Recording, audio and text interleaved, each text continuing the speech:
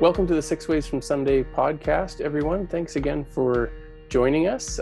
If you've been a listener for a while, you'll know that the Six Ways from Sunday podcast is all about tackling some of life's most difficult questions, questions about being human and figuring out our place in this world and how we navigate life and how our life of faith and our journey of faith plays a role in that. And today on our podcast, I have the pleasure of having both Reverend Robin King, who is our minister here at the Basha United Church and Pinokia United Church as part of Rising Spirit Ministry, and also Reverend Stephen Harper from Symons Valley United Church in Calgary.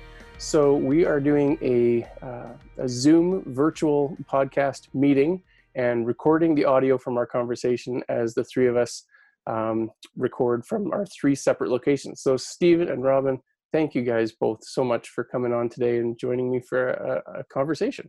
Thanks, Ben. Great to be here. I noticed you didn't make us all coffee, Ben. Yeah, I made myself a very delicious latte, and I'm sorry that I couldn't share that with both of you. But Robin, I'm assuming you have access to some delicious church coffee. And is there anything better? Well, that's a whole separate conversation. And Stephen, I don't know if you've got a coffee to join us virtually. Lemonade. Oh, wonderful. Well, Yeah. Cheers, guys. Cheers. And Cheers. Just to let everybody know, we sort of decided that today's theme for a conversation, when we were setting this up and decided, well, what should we talk about? I suggested that, in the midst of this COVID-19 crisis and everything that's going on in the world, what a wonderful time to just sort of explore what our faiths or what church's role is in providing spiritual health care.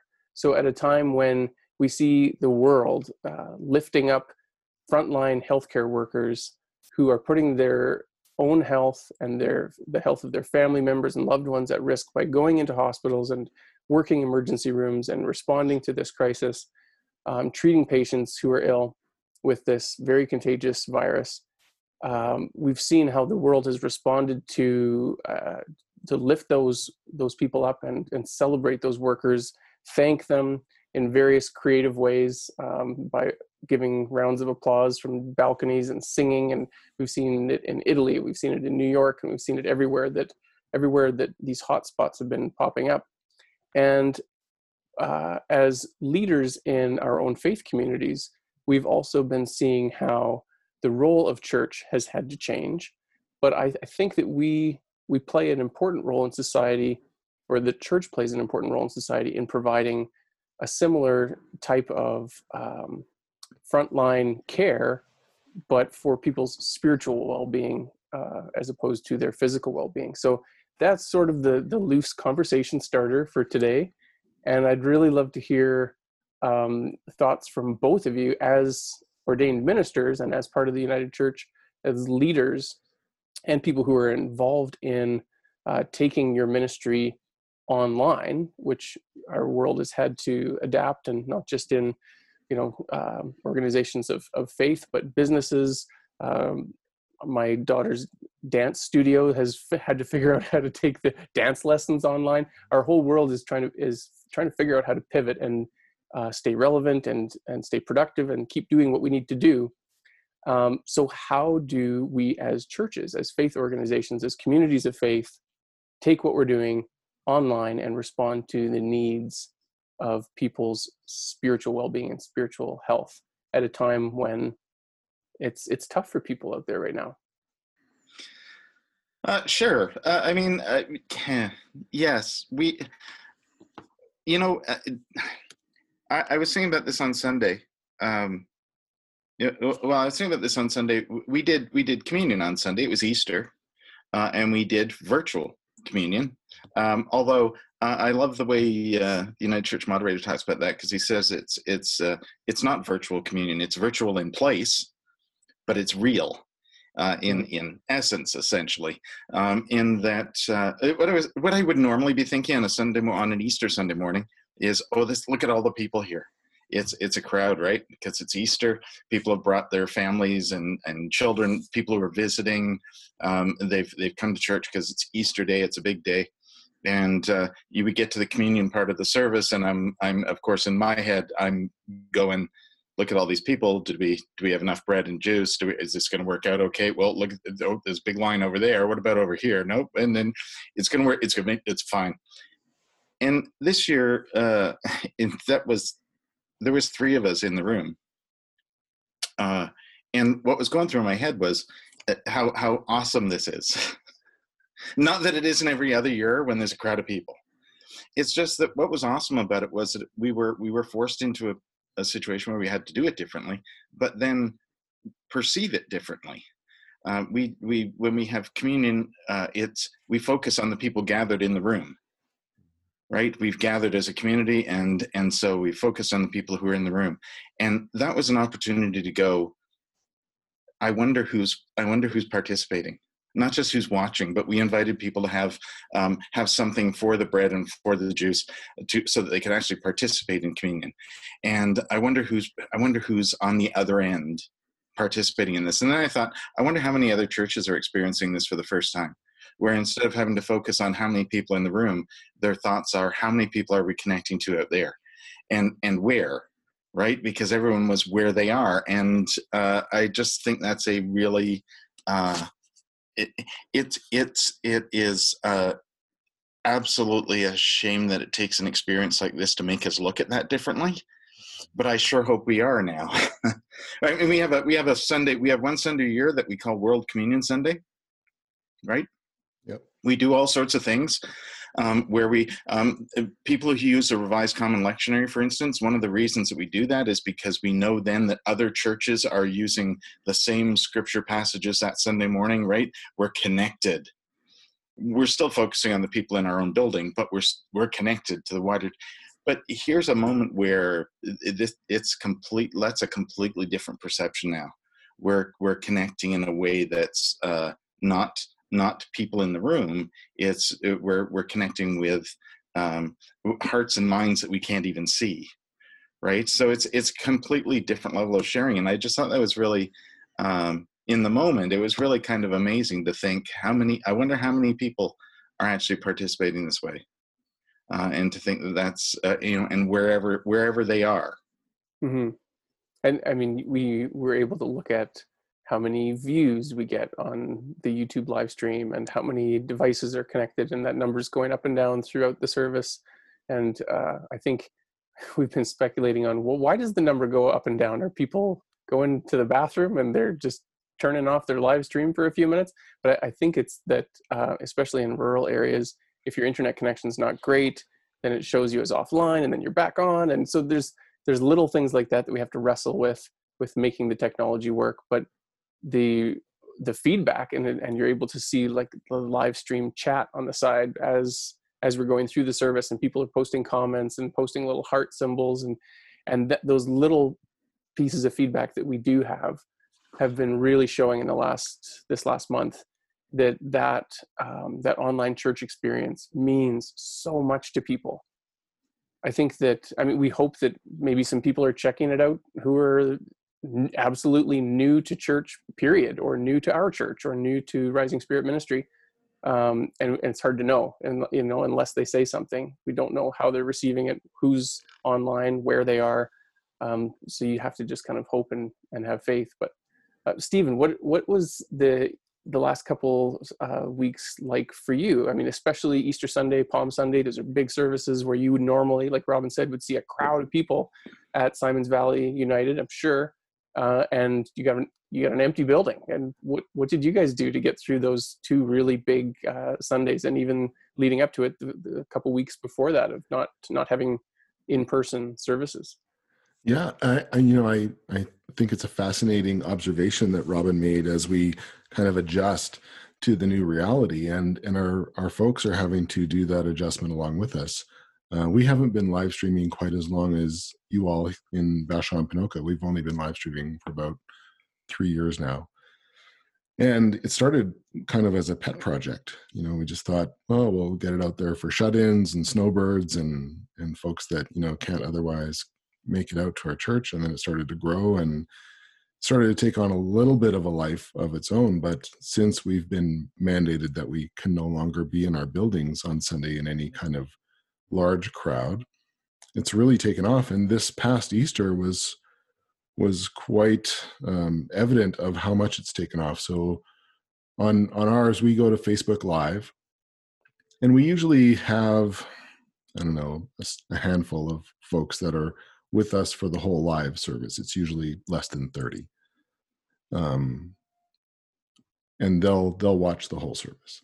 But over the course of Good Friday and Easter Sunday, we were up well over 100 for both of those, and that's households. There's, in some more than one person watching at one time.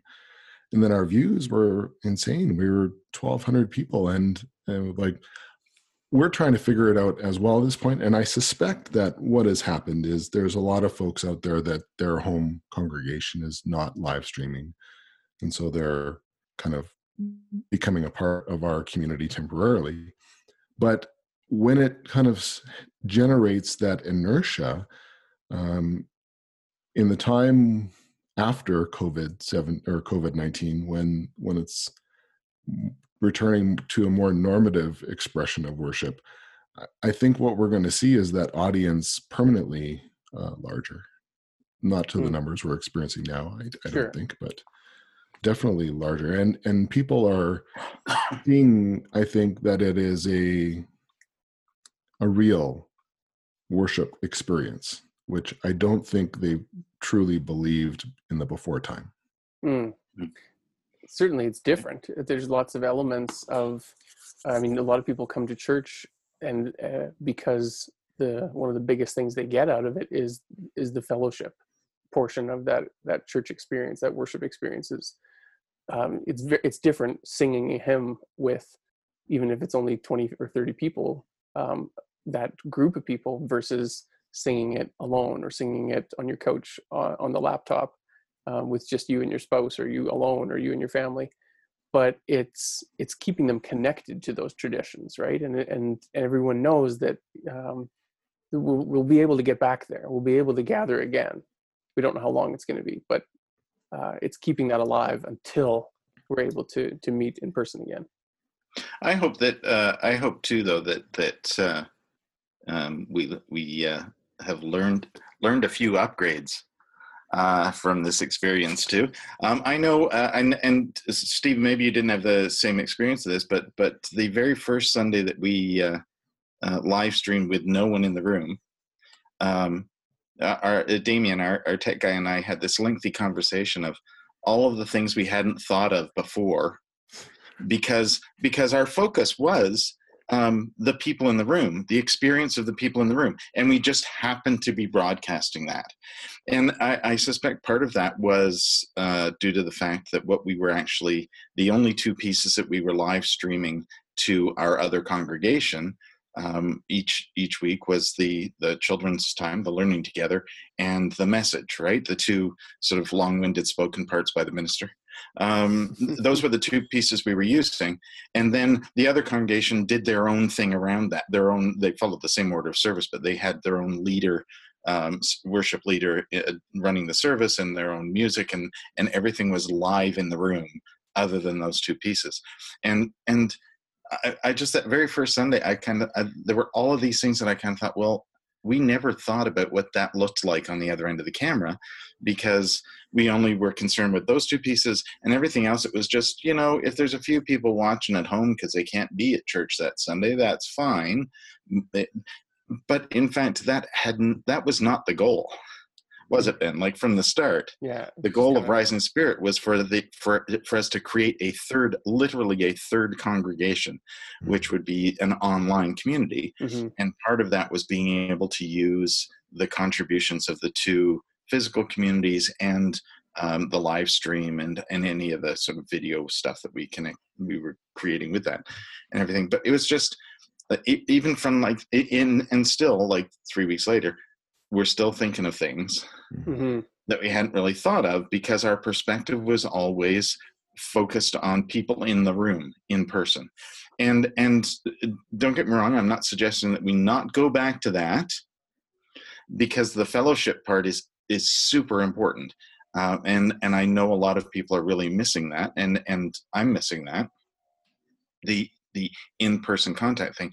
But I think we also, from having to do this, I hope we've learned a few things, and not just about how that relates to what people are seeing on the other end of the camera, but also in terms of how we treat the experience of being in the room.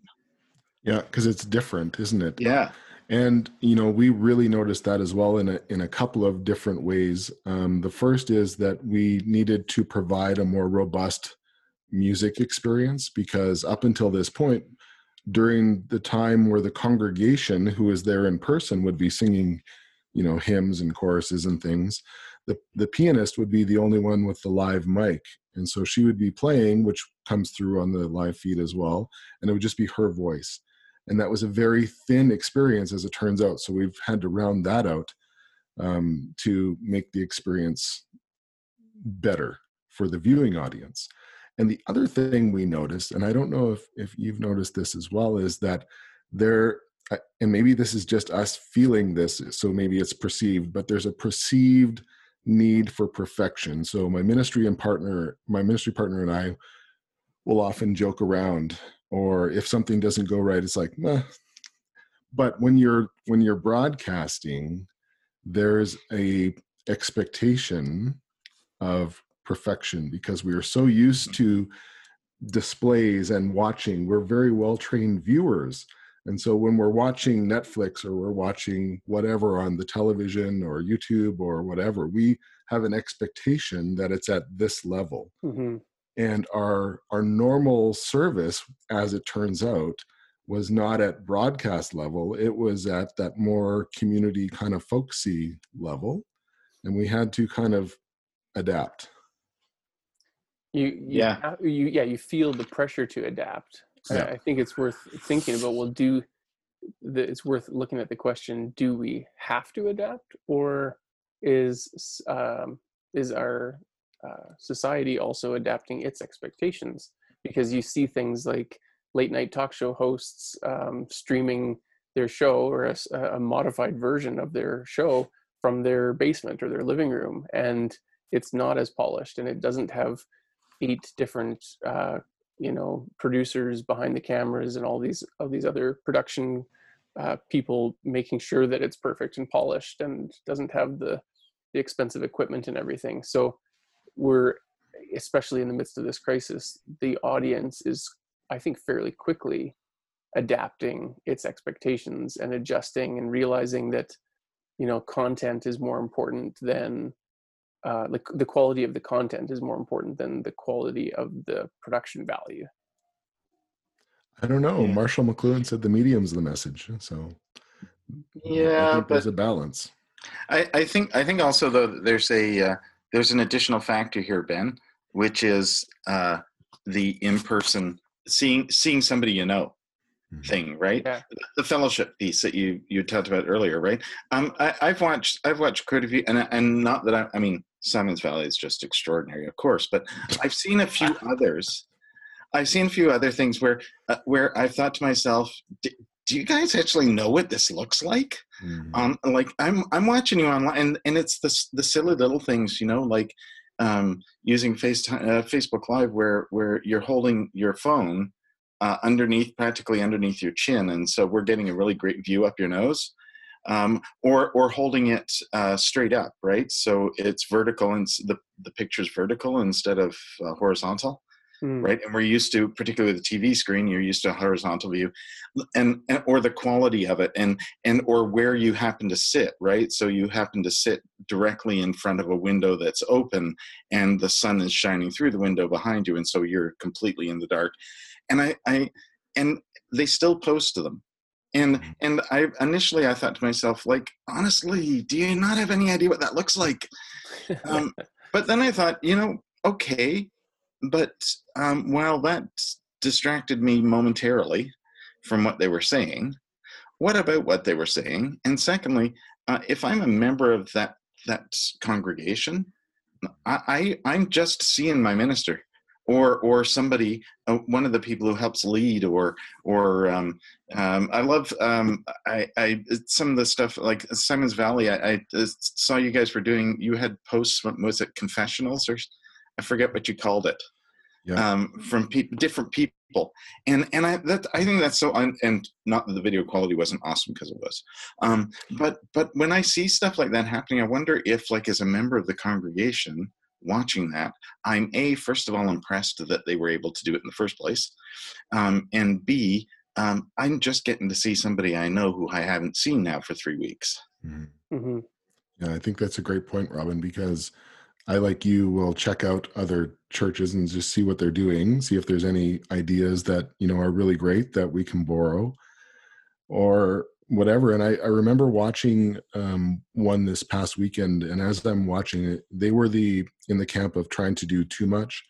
And so they had far too many camera angles going off into different rooms of the church with different guest stars, and it looked like a really bad variety show. But then but that's coming as someone who's not a part of that community. For somebody who's a part of that community, they get to see those people. And I think in retrospect, there's value in that. Even though as an outsider, I don't find value in it, somebody from that community would find value in that, I think. Yeah, that is such an important distinction. And so, I think it's really, sorry, go ahead, Ben. No, I was going to lead us in a new direction. So you go. So I just a little bit further about that was we've tried to do Holly Chaplin Benoit in our congregation written a couple of songs, and we did a virtual choir thing where and Ben, you kind of put this together, right? And I watch it and I go, this is awesome, because there's so and so, or there's so and so, or wow, look where. Wow, I can't believe that's so-and-so's living room. And it's really, I love it. But then I watch some other ones like the, John Krasinski's Some Good News thing. Somehow they managed to put together the cast of Hamilton, and it's flawless. And our stuff is not flawless. But it's, the difference between, a few $1,000s worth of equipment and a few $1 million worth of equipment, I'm sure. And it's not like that's what we're aspiring to, right? We're just I think what we're aspiring to is what we aspire to every other Sunday of the year, every other time we do anything, is just to do the best that we can with what we've got. And sometimes that's extraordinary. And sometimes it's human, but I think you just I love that story about different camera angles and going off into different rooms with different guest stars, because I think that's going a little bit too far. To me, a better way of doing that would have been, maybe I see lots of people are doing Zoom coffee calls and stuff like that, and I just that's an awesome idea. Again, though, as long as people are familiar with using the technology, right? Mm-hmm. But it's great to be able to find ways to be in touch. But then when it comes to trying to connect with people with an experience that's meant to be worshipful, need to be a little bit more cautious, I think, about how much you try to get into that.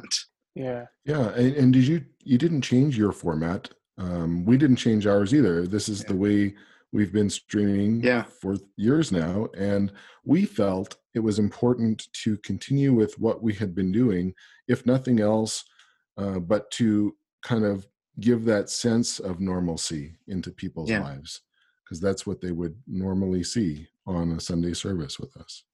Yeah. I do think that's really important. We've tried to keep we've kept all the elements. Some of them have changed slightly. And just going back to Ben, what you said earlier about, singing with a crowd of people. Unfortunately, what people are getting now is having to listen to me singing along with the piano. And I'm hoping, of course, that they're singing along at home. Maybe they're not. Maybe they're just laughing hysterically. Who knows? But the point is, we tried to include all the basic elements that we had. And sometimes some of those might be a video clip or something a little bit different. That was actually, in fact, that came, again, this whole experience is a lot of this is seeing stuff from a different angle. Yes, we're forced to, and not in a good way, but we are seeing now stuff from a different angle. I realized on Friday, when we did the Good Friday service, that is the one service in the year where we have not had a learning together. It was a one piece of the service that we didn't normally include there. And whether that was historically because there were no children on Good Friday, or whether it's because, and this is, I kind of talked about this, I guess, as part of it on Friday, the story is not particularly child friendly for that day. But it was one of those moments. Tone. Yeah, it's just fun. And see, that matters, right? And now we're seeing that from a slightly different angle.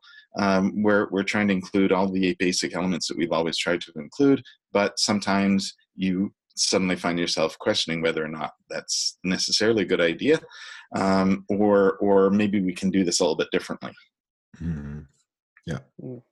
Well, one thing you just mentioned there, Robin, the importance of having a sense of some degree of normalcy is really valuable to people who are, they're not just joining the live stream because, well, it's Sunday. I guess we better watch church. Church is what we do on Sunday mornings. I think it's bigger than that. I think that people have a more acute sense of their spiritual wellness needs, if you want to call it that, and back to that kind of parallel between our physical health and our spiritual and mental and emotional well-being. Normalcy. It's reassuring to do something that's comfortable and familiar. Can I just say, and I'm just weird about this. I realize that I'm odd about this. In fact, I'm not normal about this. But I think we need to stop saying normal and normalcy. And I think we need to come up with another term, like something like authentic consistency, or change like approved. It's just but what I mean by that though is that I don't think it's a question, because everybody's normal is different, right? I don't think it's a question even necessarily of what's air quotes normal. It's a question of having something consistent, and that might be and something that's authentic, being consistent. And for some people, that's, I go to church Sunday morning at 10:30. But for lots of people, maybe that we're reaching now, who are suddenly looking for some sort of a connection, some sort of spiritual connection, or some support in their own sort of search for some sense of spirituality. It for whom it doesn't have to be 10:30 on a Sunday morning, it suddenly doesn't, right? Because like we archive all the services, we're all suddenly doing midweek reflections, or adding other bits and pieces on the internet that you can, or one thing we're doing too is that we found, of course, that there's people in our congregation who don't have access to the internet. That's usually by choice, but they simply don't. What they do have is a DVD player. So we whack everything onto a DVD and take it over and drop it off, and then they still get to see everybody, right? They're not connecting in the same way, and they're connecting when they can. And in that instance, like I'm sure they're, and I think this is true of lots of people, they're connecting when they feel they need to, right? So they might not be sitting there with their jammies on and a cup of coffee watching on Sunday morning at 10:30. And by the way, when we all get back in our buildings, I think we should all have services where people can wear their jammies and bring a coffee. But I because that's a whole new way of participating, right?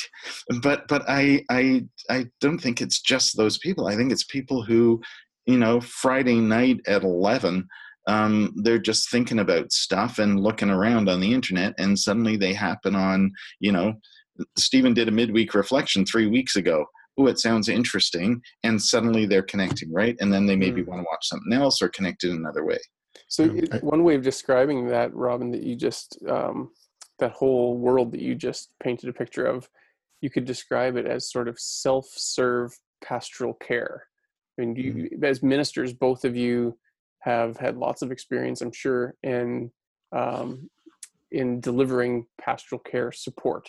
And often that takes the form of, a one-on-one conversation with someone who reaches out that they're struggling. They maybe are grieving. They've just lost a loved one. Maybe they've just lost their job. Maybe they have a health concern. There are so many people that are dealing with all of the above right now, and they're confined to their home. They can't have a minister drop in and have coffee with them in their living room. And hopefully, if they are tech savvy enough and they are online and they're on Facebook or they're on social media, they can come to our website, or they can go on Facebook and find some of those videos and consume some of that content when it works for them, when they're in the mood for it, when the kids are asleep and they're able to actually focus on it. But it's kind of more on their terms of accessing it when they feel the need and when they have the time. How has this whole crisis changed maybe how we do pastoral support and pastoral care, and maybe even changed how we think about pastoral care and serving that spiritual health care to our congregations, to our online faith community? What do you both think about that? I think now we have to be more intentional about what we do, just because we're not working with the same tools that we would normally access. I mean, if somebody calls Valley United during the week and needs a visit, Robin can go visit them in, the pre-COVID times. And so there's that aspect of presence that he brings to that meeting. There's that aspect of comfort that he brings to that meeting. And so now, without that meeting, we have to be intentional that through the things we're providing, whether that's a phone call or a Zoom meeting, if they have the technological ability, or if we're just posting things to our website or Facebook or YouTube, we have to make sure that we're making that video that engenders that feeling of familiarity and comfort, because we can't be there in person. So we have to kind of go through the camera into their living room. I kind of wonder, I love what you said, Stephen, and I think this is interesting that, we both, all the three of us are all part of fairly quote unquote small communities of faith. We have relatively small congregations, especially compared to some of the really big mega churches and the huge churches that you see down in the United States. And I kind of think that being small is a bit of an advantage, in the sense that not having the pressure and the need for things to be so perfect and so polished and to come across as that broadcast quality in everything that you do. When you hop on a Zoom call or on a phone call with someone in your community that just knows you, and you can just be authentic, like you said, Robin, with that person, I think that it's almost easier to do that from where we're sitting in these small churches than it would be to try to still be able to offer that and that intimate, authentic connection with thousands of people. It kind of depends on what your connection is, though. I mean, a lot of those larger churches, this sounds of, I'm sorry, I'm saying this in a really poor way, but they basically divide the congregation up into smaller groups, and then they have somebody who basically facilitates the group or stays in touch with the group, and that's how so they do their pastoral care via sort of smaller groups, right? Which is great if you have a whole herd of people who are pastoral care workers. So I think they're still able to do that to a certain degree. I think that the thing here is, for me, at least, the thing here is how you do it, and that we're having to look at it a little bit differently. Like Stephen said, you can't sort of suddenly, pick up a call and go and visit somebody in person.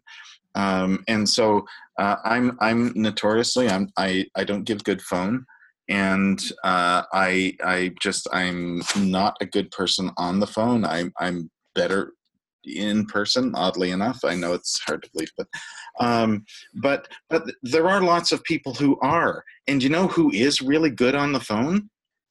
People who don't have the internet, because they're so used to using the phone. right? Older people, do you know what I mean though? I mean, there's older people who they're not interested in email and Facebook and stuff, but they are people who fondly remember the era when we had phone trees and we had, it was nothing to pick up the phone and talk to a neighbor for 45 minutes to an hour or something, just to chat on the phone.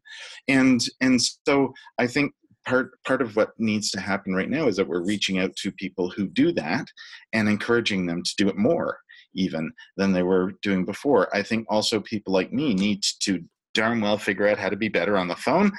But I think also you use what you can, right? I before this started, I go and play the piano because I can.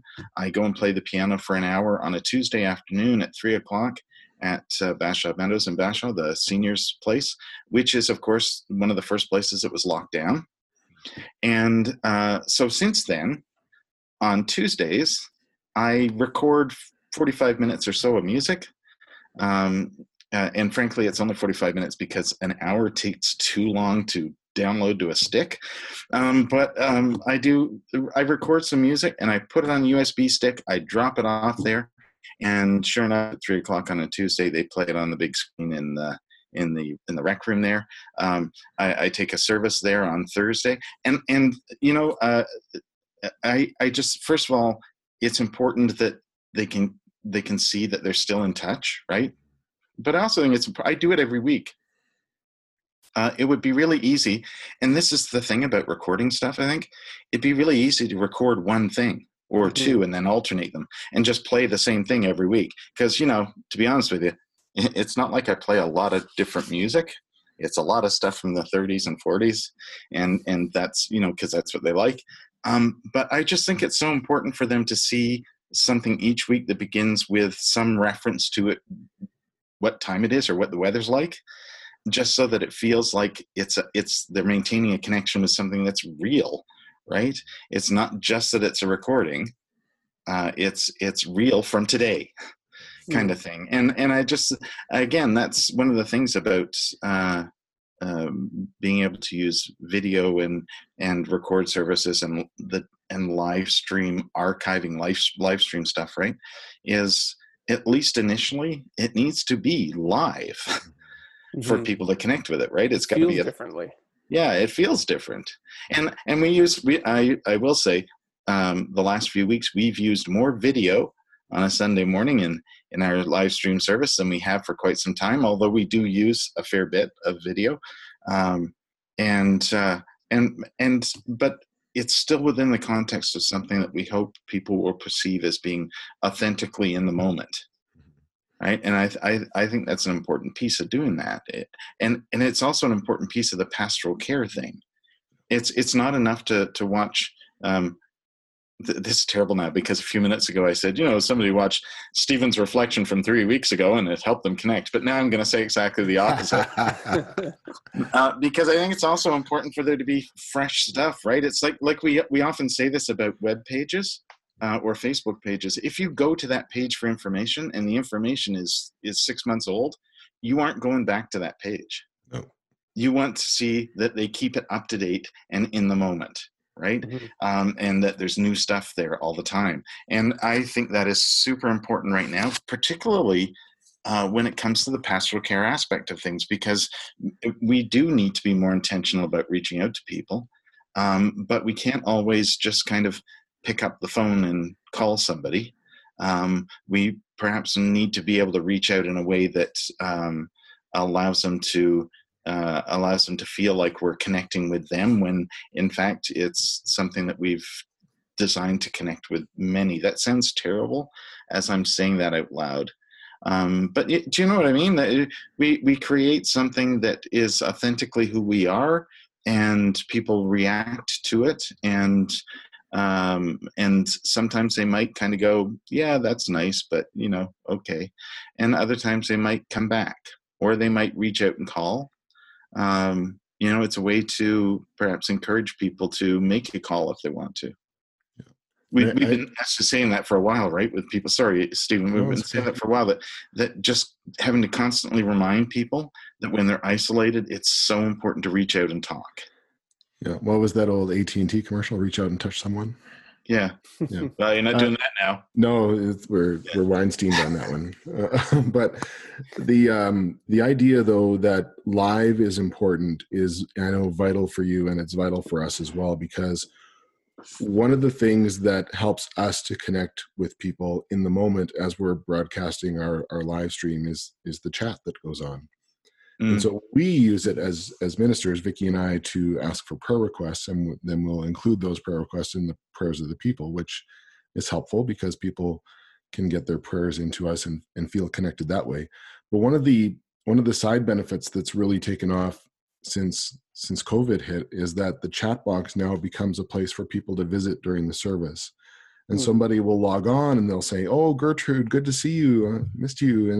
And so they'll have their own conversations that happen during the service in the chat. So that has been an unexpected surprise of something that's taken off. That's really cool. I love hearing stories of unexpected benefits of taking what we do that's meaningful in our church buildings and taking that into online ministry or online community building. It's sort of this alchemy that most of us can't predict how it's going to work because you don't know how people are going to receive it and how they're going to respond, and you have to just try to do your best, put it out there, and wait and see like what's going to happen here. How are people going to receive this? How are they going to use it? How are they going to respond? So I'm more familiar with what with our story and what we're doing here in Basha and Ponoka. But Stephen, in the last few weeks, and as this this period of home isolation and social distancing is drawing on longer, and we're hearing that it could last for quite some time yet, what are you hearing from people in your community of faith in terms of what people's needs are, and how we, getting back to that idea of how we respond to this spiritual health and well-being care that we provide to people? I think the biggest thing that I'm hearing from folks is the need for proximity that isn't going to happen anytime soon. They miss being near the people that they care about and have friendships with, and having that interaction from a couple feet away rather than from several miles through their online connection. And so that's a tough workaround, because we're looking now, and as you know from the news, Calgary is kind of the epicenter of Alberta, so we've been hit pretty hard with the virus, and we're looking now at and thinking, gosh, are we even going to be back in our building before September for worship services? Maybe, but maybe not. And so how do we sustain people through that? And I don't necessarily have an answer for that right now, because we can't give them what they need. We can't give them that physical touch for some of the people that live alone anyway, and don't have other people in their home to visit with, or to ignore, or to watch Netflix with, or they're just feeling super isolated.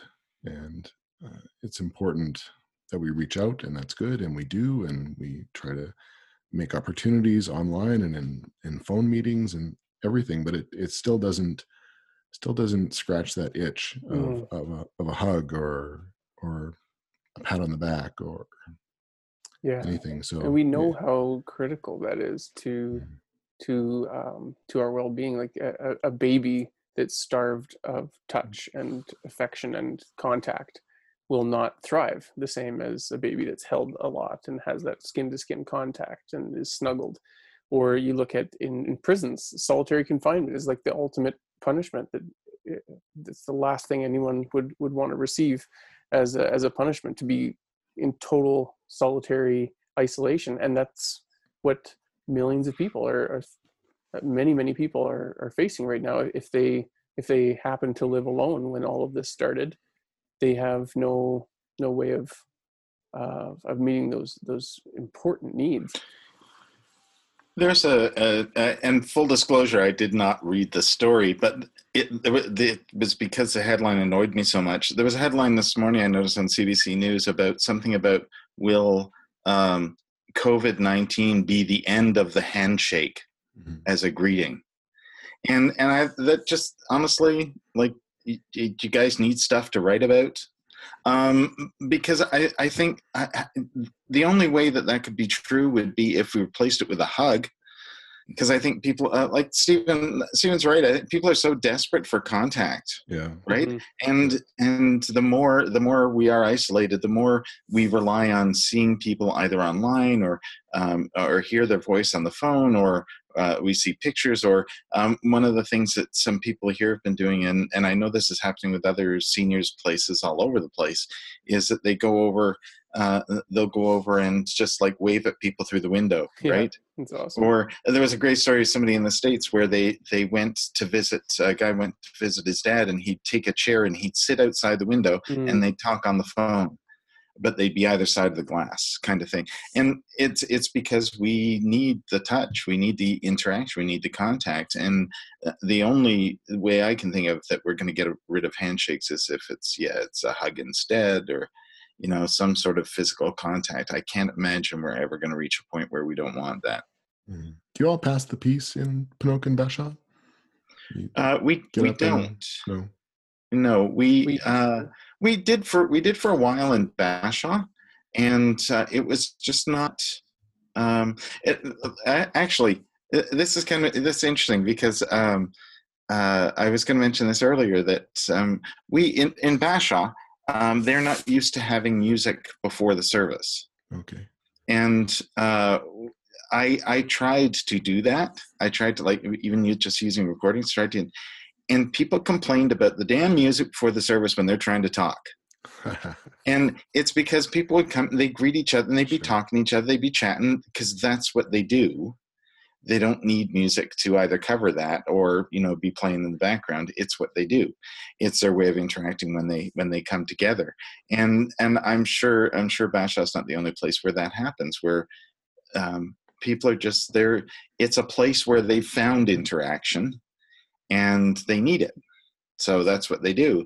And I think that when we tried to, on the other hand, when we tried to encourage people to share the peace as part of the service, they interpreted it differently.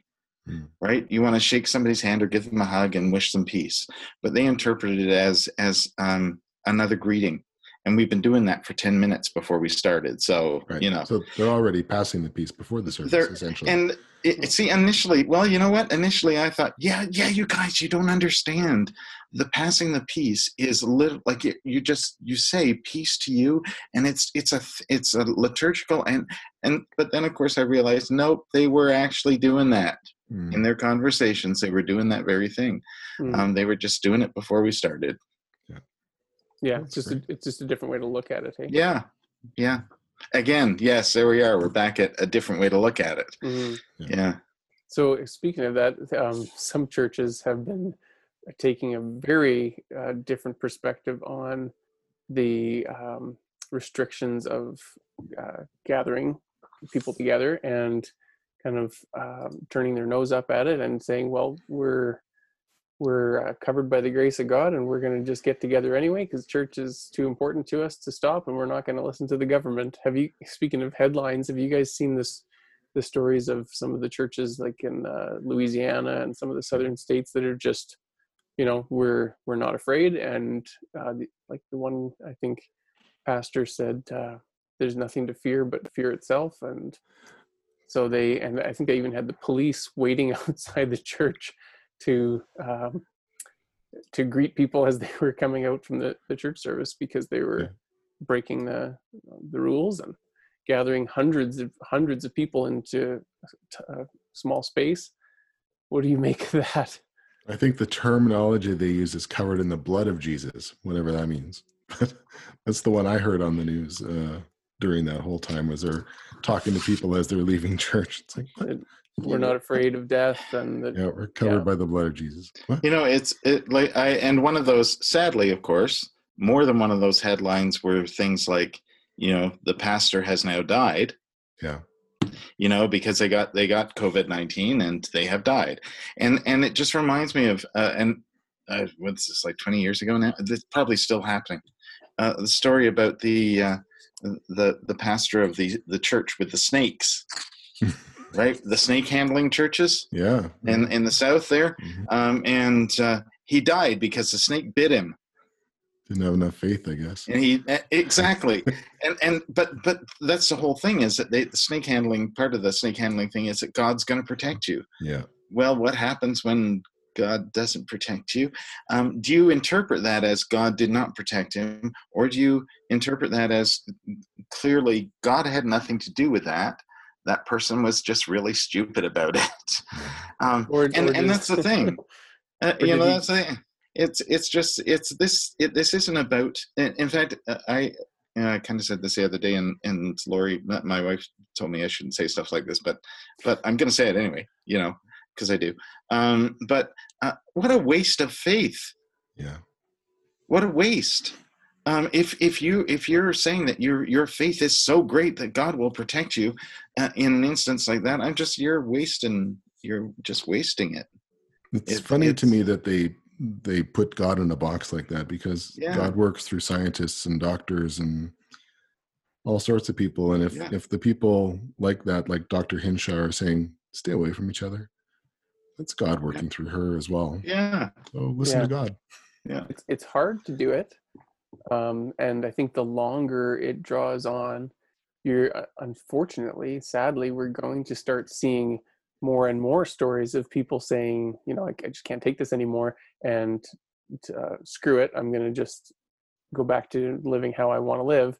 Or you're going to start to see more and more issues with compliance. I mean, how long can you really hold a civilization together and communities together under really tight restrictions, as people start to feel the need for that social activity and physical contact, and as people start to feel even more increased pressure of not having the income that they're used to, not having the just the day-to-day activities that they're used to having that keep them feeling happy and satisfied, and productive. And I worry that we are going to start seeing more and more breaking of the rules, and people just not having the patience to, in the first few weeks, it's easy for everyone to laugh about it and to say, oh, we're running out of toilet paper,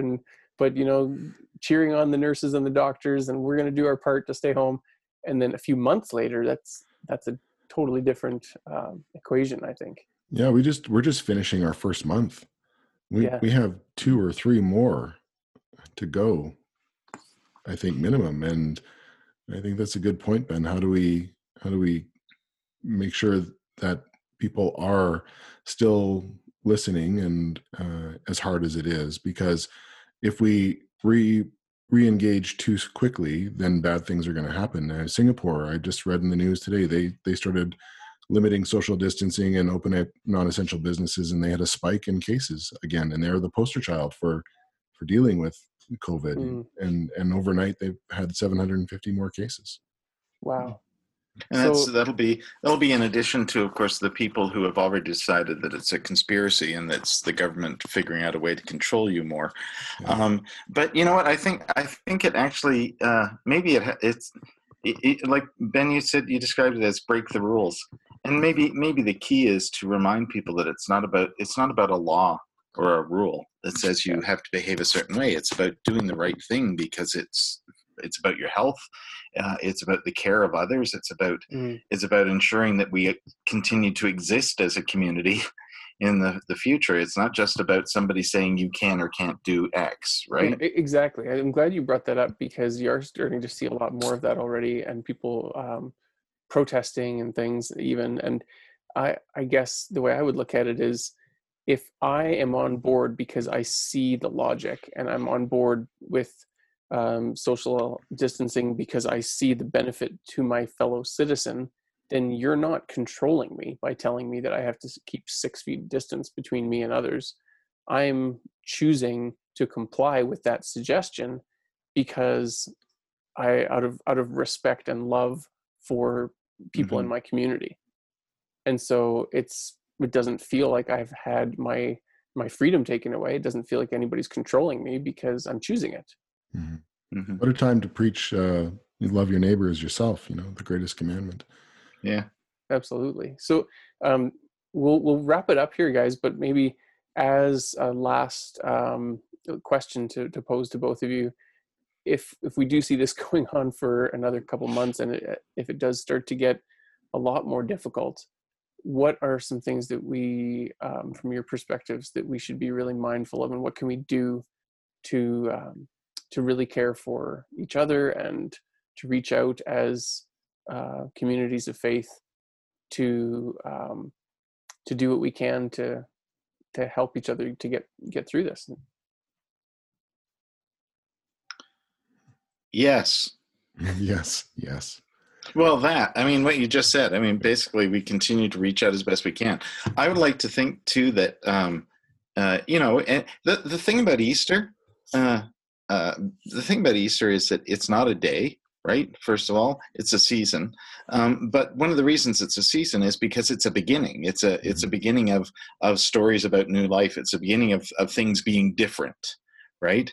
So we have stories about things being different. And we are very definitely in a place where things are different.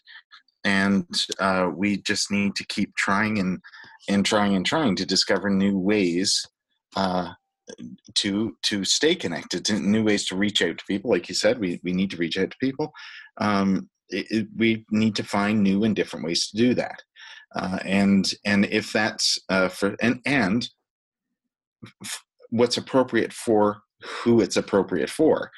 Sorry, that sounded really convoluted, but for people who use the internet and are they're on their phones lots and everything, texting, emailing, video, FaceTime, all that kind of stuff's awesome. For people who don't do that, we need to find ways to reach them. We need to, whether that's just talking on the phone, showing up at their window and waving at them, anything like that, anything that gives them a sense of feeling like they're connected still. Mm-hmm. That even through this, yes, this is how it is, but even through all of that, we're trying to stay connected. And all of us can do that. It's not just about what should ministers be doing or what should churches be doing. It's just what humans can do to support each other. Yeah, we really have to mobilize the people in our congregation to help with pastoral care. It can't all be done by the ministers. And we're kind of going with the idea, and we're trying to get it through to our folks. If you think of somebody, call them. Yeah. It's as simple as that. If you think that, I wonder what so-and-so is doing, give them a call, because they're going to love that. And I think reminding people that they're not alone in this. Yeah. That we're all in this together. Yeah. Two really good points, Stephen. And I'm glad that we're able to reach out to people like you, and that people who are kind of taking a leadership role in these faith communities have the support of each other and can borrow best practices and ideas from other communities of faith of what's working and what creative things other people are doing that we might be able to try and see if it's appropriate, see if people respond and like it. Thank you both so much for taking some time out of your day and making yourselves available to have this conversation. I hope that people got lots of value from it. And we'll keep doing this. We're going to keep having these weekly conversations over a coffee and diving into different topics and important questions. And hope that we can get the three of us together again for another one in the future. Great. Love to. That'd be awesome. Thanks, Ben. Thanks, Stephen. Thanks, Robin. Thanks, Ben. Thanks, guys. And thanks, everybody, so much for listening. I hope that you did get lots from this conversation. And like Stephen said, know that you're not alone. And if you think of someone today after listening to this podcast, send them a quick text or some type of communication to let them know that you're thinking of them and that they're not alone. And often filling up someone else's spiritual cup is the quickest way to also fill up your own. So until you join us next time on the podcast, thanks so much again for listening. We hope that you're staying healthy and safe. And until the next time, take care and be well.